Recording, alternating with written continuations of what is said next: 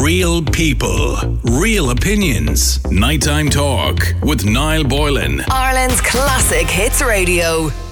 By the way, let's go to our good friend, Sarah Horgan from the Echo Live, who joins us. Sarah, hi. Good evening to you.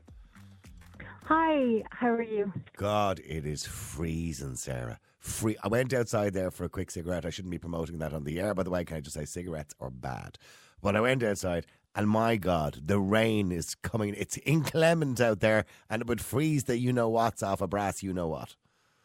You're telling me I'm sitting in the car because I'm afraid that my child will wake up if I am anywhere in the house. She just senses it.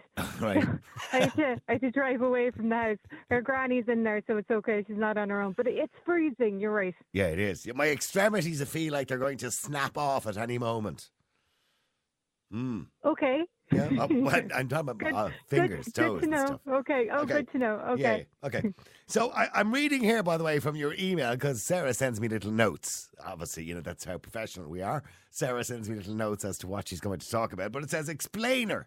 Now, there's an explainer in this week, Sarah, and maybe you should explain the explainer.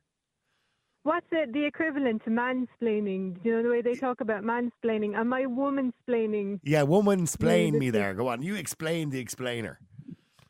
Okay, so you know the holly bough. Of course you know the holly bough. Do you know the holly bough, or is it just us in Cork? I think that's just a Cork thing. I've no idea what the holly bough is. Explain what the holly bough is.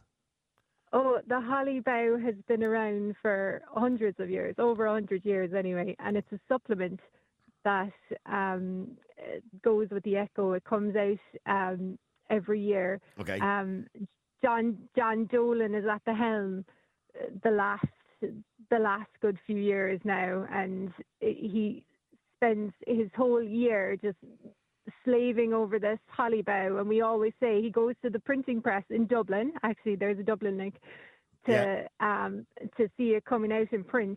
And we always act like it's a baby. We'd say to him, "Oh, was it a long labour? How was the delivery? Congratulations!" So this is why we're so excited about it.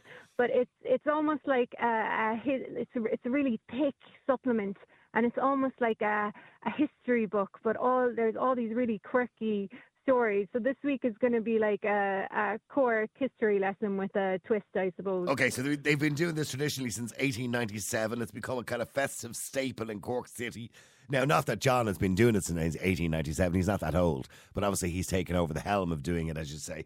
And one of the stories in it, a story in the Hollybough details how a well-known Cork character in the 1800s lost his life to a cruel and heartless prank. The poor soul. Yeah, his name was Harry Badger, and if you took a walk down South Main Street in the early 1800s, you'd come across this really striking character. So he'd be parading around in this bright red coat and these yellow breeches, and he had this large brass helmet on his head. So he was this gentle giant, you might say, really towering figure, but harmless.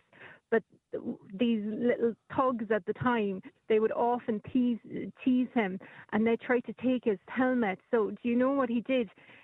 He fixed these tall iron spikes to it so that they wouldn't be able to go near this helmet. So as if he wasn't drawing enough attention to himself at that point, he added these big spikes to it as a form of protection. And he was really popular. I'll get to the prank, by the way. No, he was okay. really popular with artists who would sketch him, such like the Echo boys today. They become iconic in Cork imagery anyway. Echo, yeah, you're getting it. No. And a lot of people would hang him on the walls, pictures of him on the walls. And I'll tell you about the prank now. So.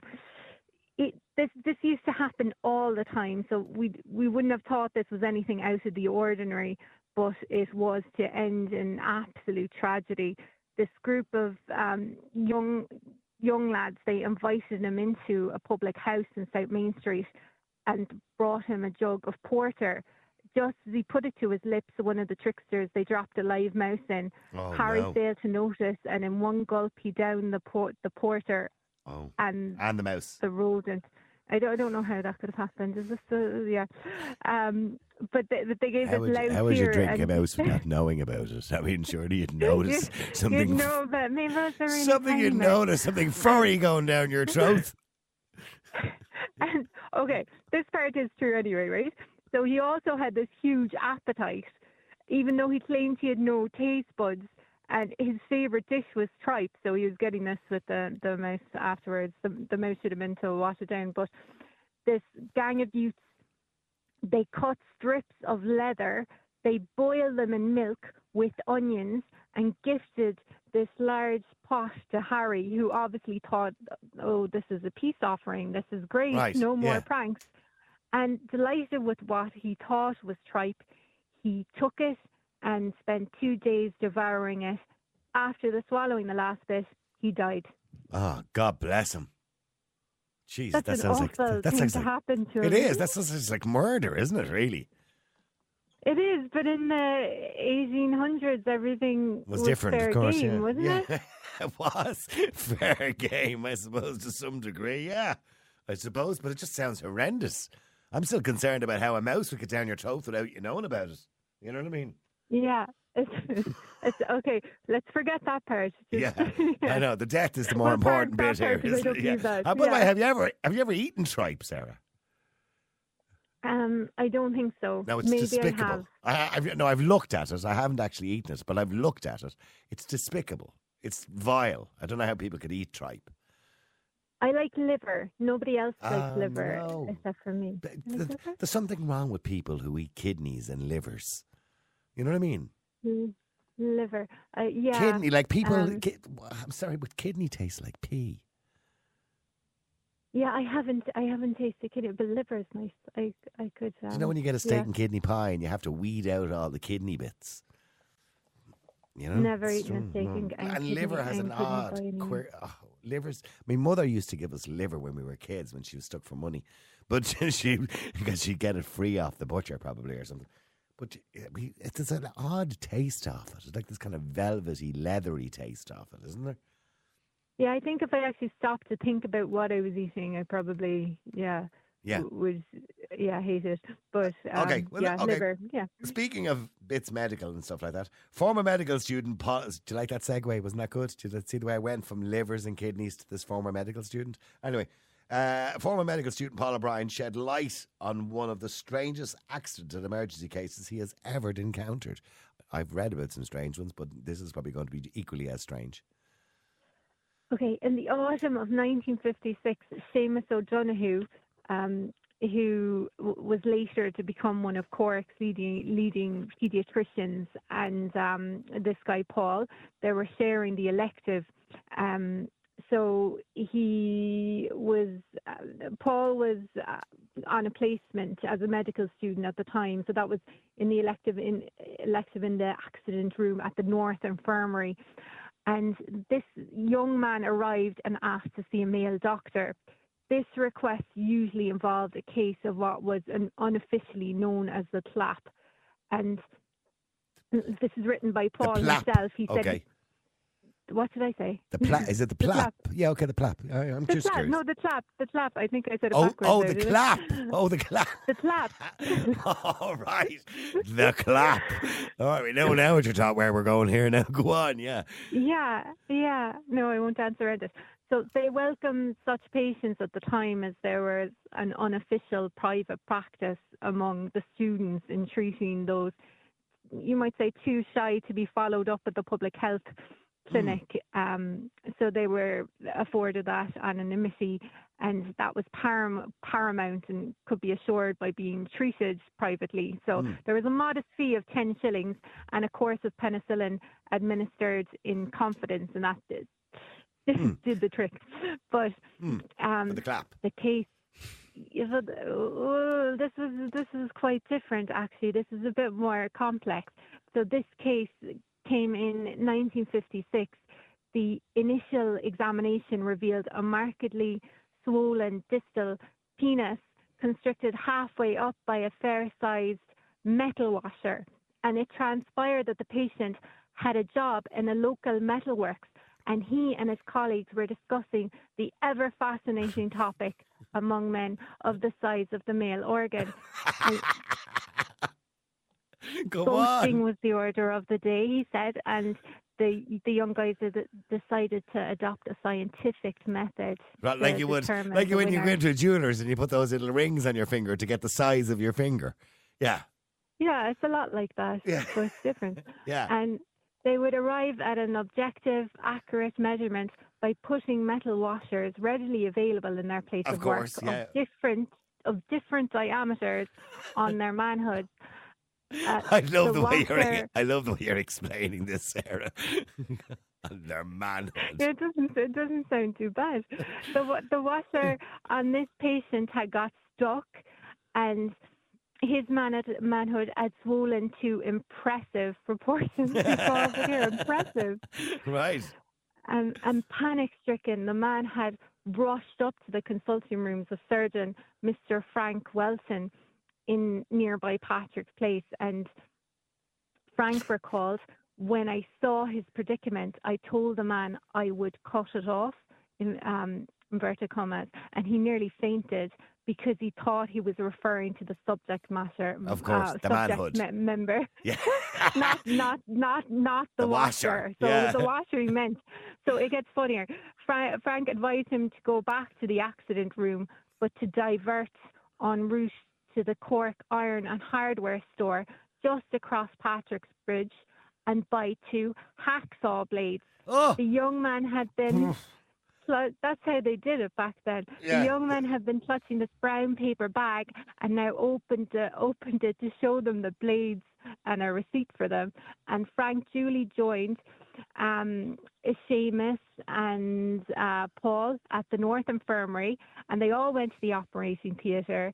The patient was put under by this lady anaesthetist who didn't bat an eyelid, and Frank opened his doctor's bag and produced a hacksaw frame and 2 pairs of pliers. I'm wondering when you're going to stop me. This is crazy. Go on, keep going. So we're all envisaging. We all have an image of this situation of the 2 pliers holding the washer while somebody else is going to start cutting it with his manhood inside it. But go on. Frank put this patient purchased blade in the hacksaw frame and sawed away, and he astonished them all as he did so by keeping up a running commentary on the many, his words not mine, perverts he had encountered in his practice over the years. And Seamus and Paul never knew Cork was such an interesting place. The offending washer was finally removed and the injured area was dressed, and the patient kept under observation until he was ready to be sent home. So mission accomplished. Couple of questions coming in, by the way. People want to know what the clap is. The clap is gonorrhea, for those who don't know what it is, by the way, in case you didn't know what the clap was. They used to call, I don't know why they called it the clap. I have no idea where the name the clap came from, but it's actually an STD called gonorrhea. And I know somebody who worked in A&E, and still does actually, and she told me one of the most unusual cases that she had to deal with was a man who came in who decided he would make love to a copper pipe. And whilst making love to the copper pipe, which was approximately 1 inch in diameter, his manhood, as you refer to it, got stuck because it swole. So he had to be brought into A&E and then brought to an operating theatre where they used a grinder, which is similar, but obviously it's a medical version of it, to literally cut the pipe all the way down without trying to obviously cut his manhood in the process. There you go. Lads, don't be making love to washers or copper pipes for that matter, because you could end up, as Sarah rightly put it, in A&E like poor Paul O'Brien, or should I say the medical student Paul O'Brien describes. Now, a Cork man recalled how he learned about sex. There's a kind of growing theme to tonight's show. Okay, a Cork man recalled how he learned about sex as a boy growing up in the 1960s. Yeah, this was Teddy Delaney. At Farn Ferris, he said he gained a newfound belief that literature was the only true reality, a consequence in turn of his belief that only through literature and reading could he educate and liberate himself. I suppose that was the only way to learn about sex, wasn't it? Yeah, well, true, yeah. Yeah, because there was no porn, really. Well, there probably was if you had like a movie. Blue movies. There was blue movies. No, wasn't there? They called in the them- 1960s, there was no videos. So you only had, well, you might have had no, there wasn't any cinemas in Ireland that would have shown blue movies. But I suppose they would have had, in those days, people had projectors. Do you remember what a projector was, Sarah?